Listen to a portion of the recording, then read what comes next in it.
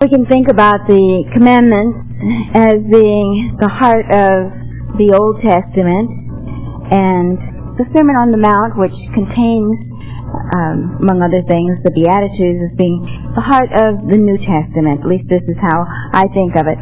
The law has not changed, principle has not changed, but a new level, a new way of looking at it is what we find in Jesus' teachings. Remember, Jesus said, "I came not to destroy the law, but to fulfill it."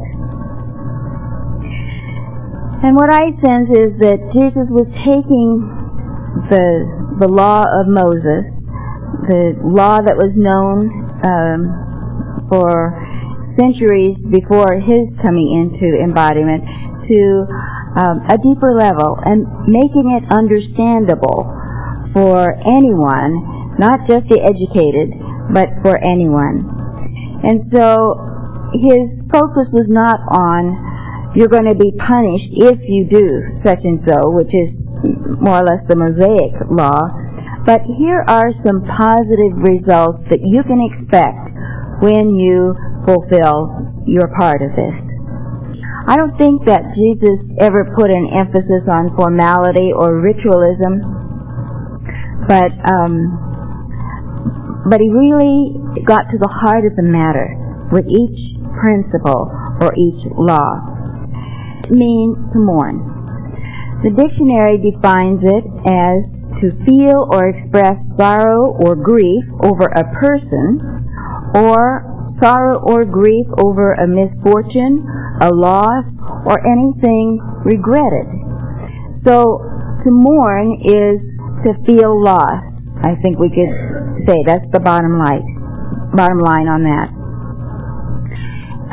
Checking on what things might come as revealed through Dr. Lamsa's writings in Gospel Light, he says about this beatitude, in countries where wars, revolutions, and persecutions are frequent, mourning is common.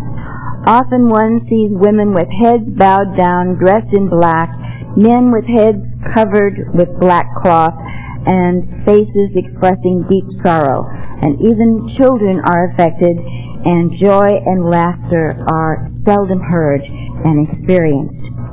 And he went on to say that Galilee, this is the time of Jesus, was a center of insurrections. They retained their tribal characteristics and made repeated attempts to free Palestine from the Roman yoke, but failed. The Galileans mourned the death of their heroes and beloved ones who lost their lives in war, and these people came to Jesus and complained of the injustice and the suffering which they were enduring. So perhaps this was one of the things behind Jesus speaking to this aspect of life, this mourning aspect of life, in a collective way, mourning. And yet, if we think about it, this sort of mourning still is something we're faced with today, right? All you have to do is look at the news or read the newspaper, and on a day-to-day basis, we can see similar things taking place, and people mourning persecutions and bigotry and so forth. And it's sort of like that saying, the more things change, the more they stay the same. It's like maybe the names of the people or the names of the groups or the names of the countries may change, but there's always this possibility for this sense of mourning. But there are other experiences that can bring mourning. The loss of another person, the loss of a pet, and, sometimes if we aren't the ones that are involved, we may say, oh, well, it was just a calf. It was just a dog. It was just a bird. It was just a whatever. But when that's a part of someone's family, there's grief, isn't there, when that's happening? As much grief as any other family member leaving.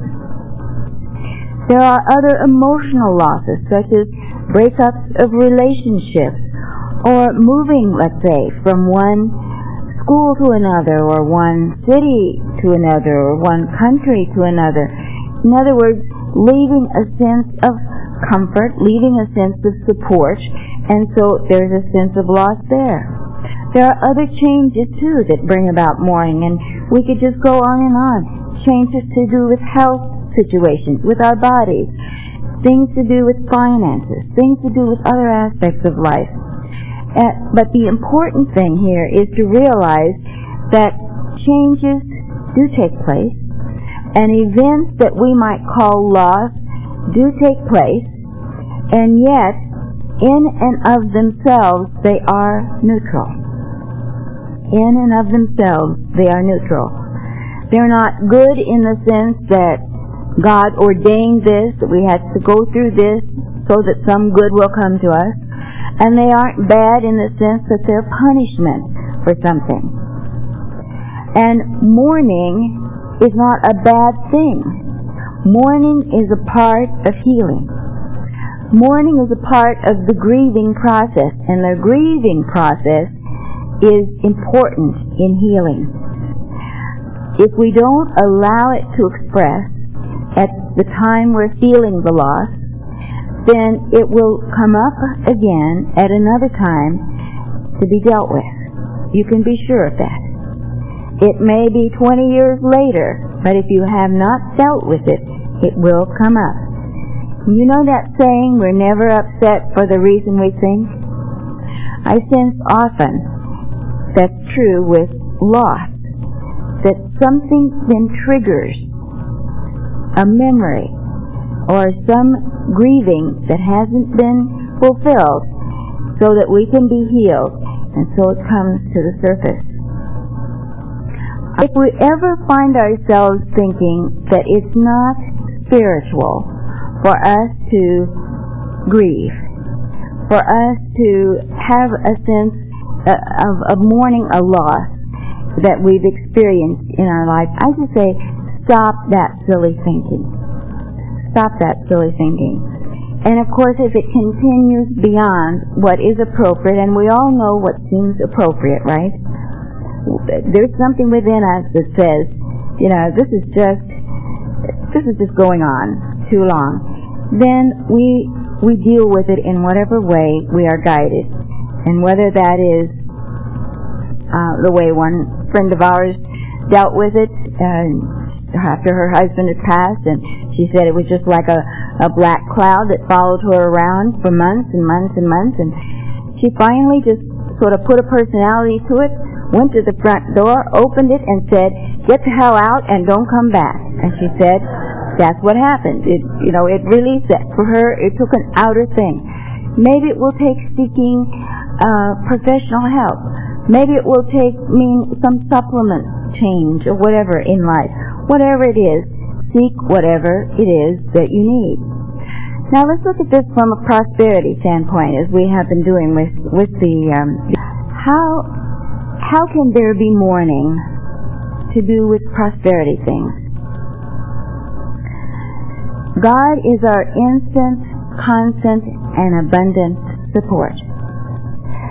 But there are times when channels change, right? I'm not talking about the TV. There are times when there are changes in job situations, the closing of doors, shall we say. And it is natural for us to feel a sense of mourning or a sense of sorrow or grief momentarily. And hopefully the more we understand our connection with God as our source, those times will be shorter and shorter when there are changes that take place or doors closing and so on. But the thing to realize is that doors have to close for new doors to open.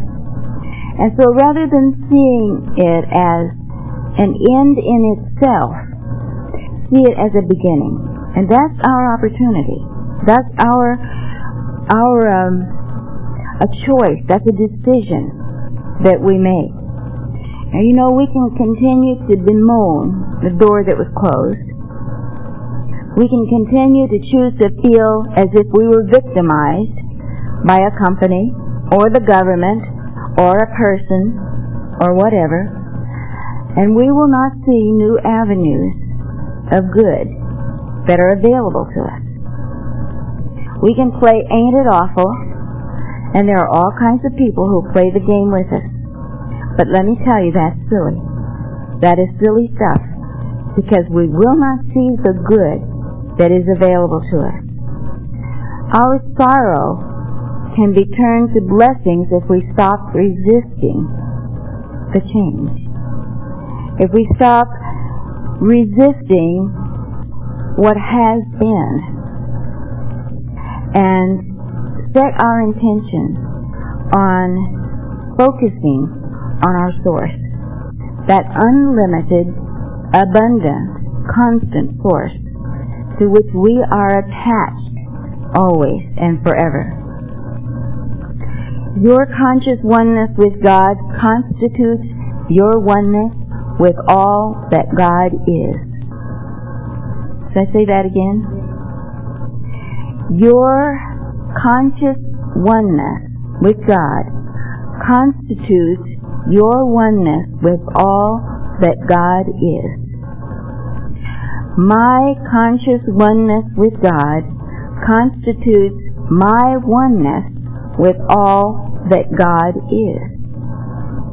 And to the degree that we are conscious of this, in other words, aware of this, will be the degree that we experience comfort, that we experience a sense of security, a sense of wholeness, peace, order.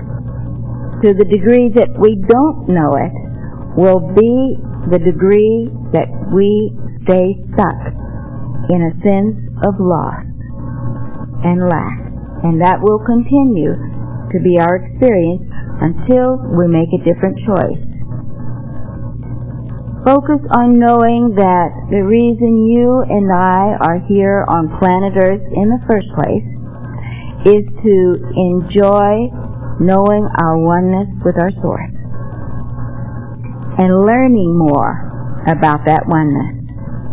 Becoming more aware of that is what turns our mourning into joy, our seeming loss into fulfillment. All that you are is of God. The life you live is of God. The love you share is of God. There is only God appearing as you, as me. And so mourning is that sense momentarily of being separated from our source. That's really what it is. And there is no one else that can take us out of that mourning. That is a choice that we make. The truth is, there is no loss. There is only oneness. And that which is eternal and enduring and of God can never be taken away from you or me or anyone else. What does it look like when we are comforted? Jesus said it this way, I came that they might have life and might have it abundantly. Comfort looks like living life with joy, with a sense of new good around every corner, and a sense of expectancy that the universe is on your side and not against you. God bless.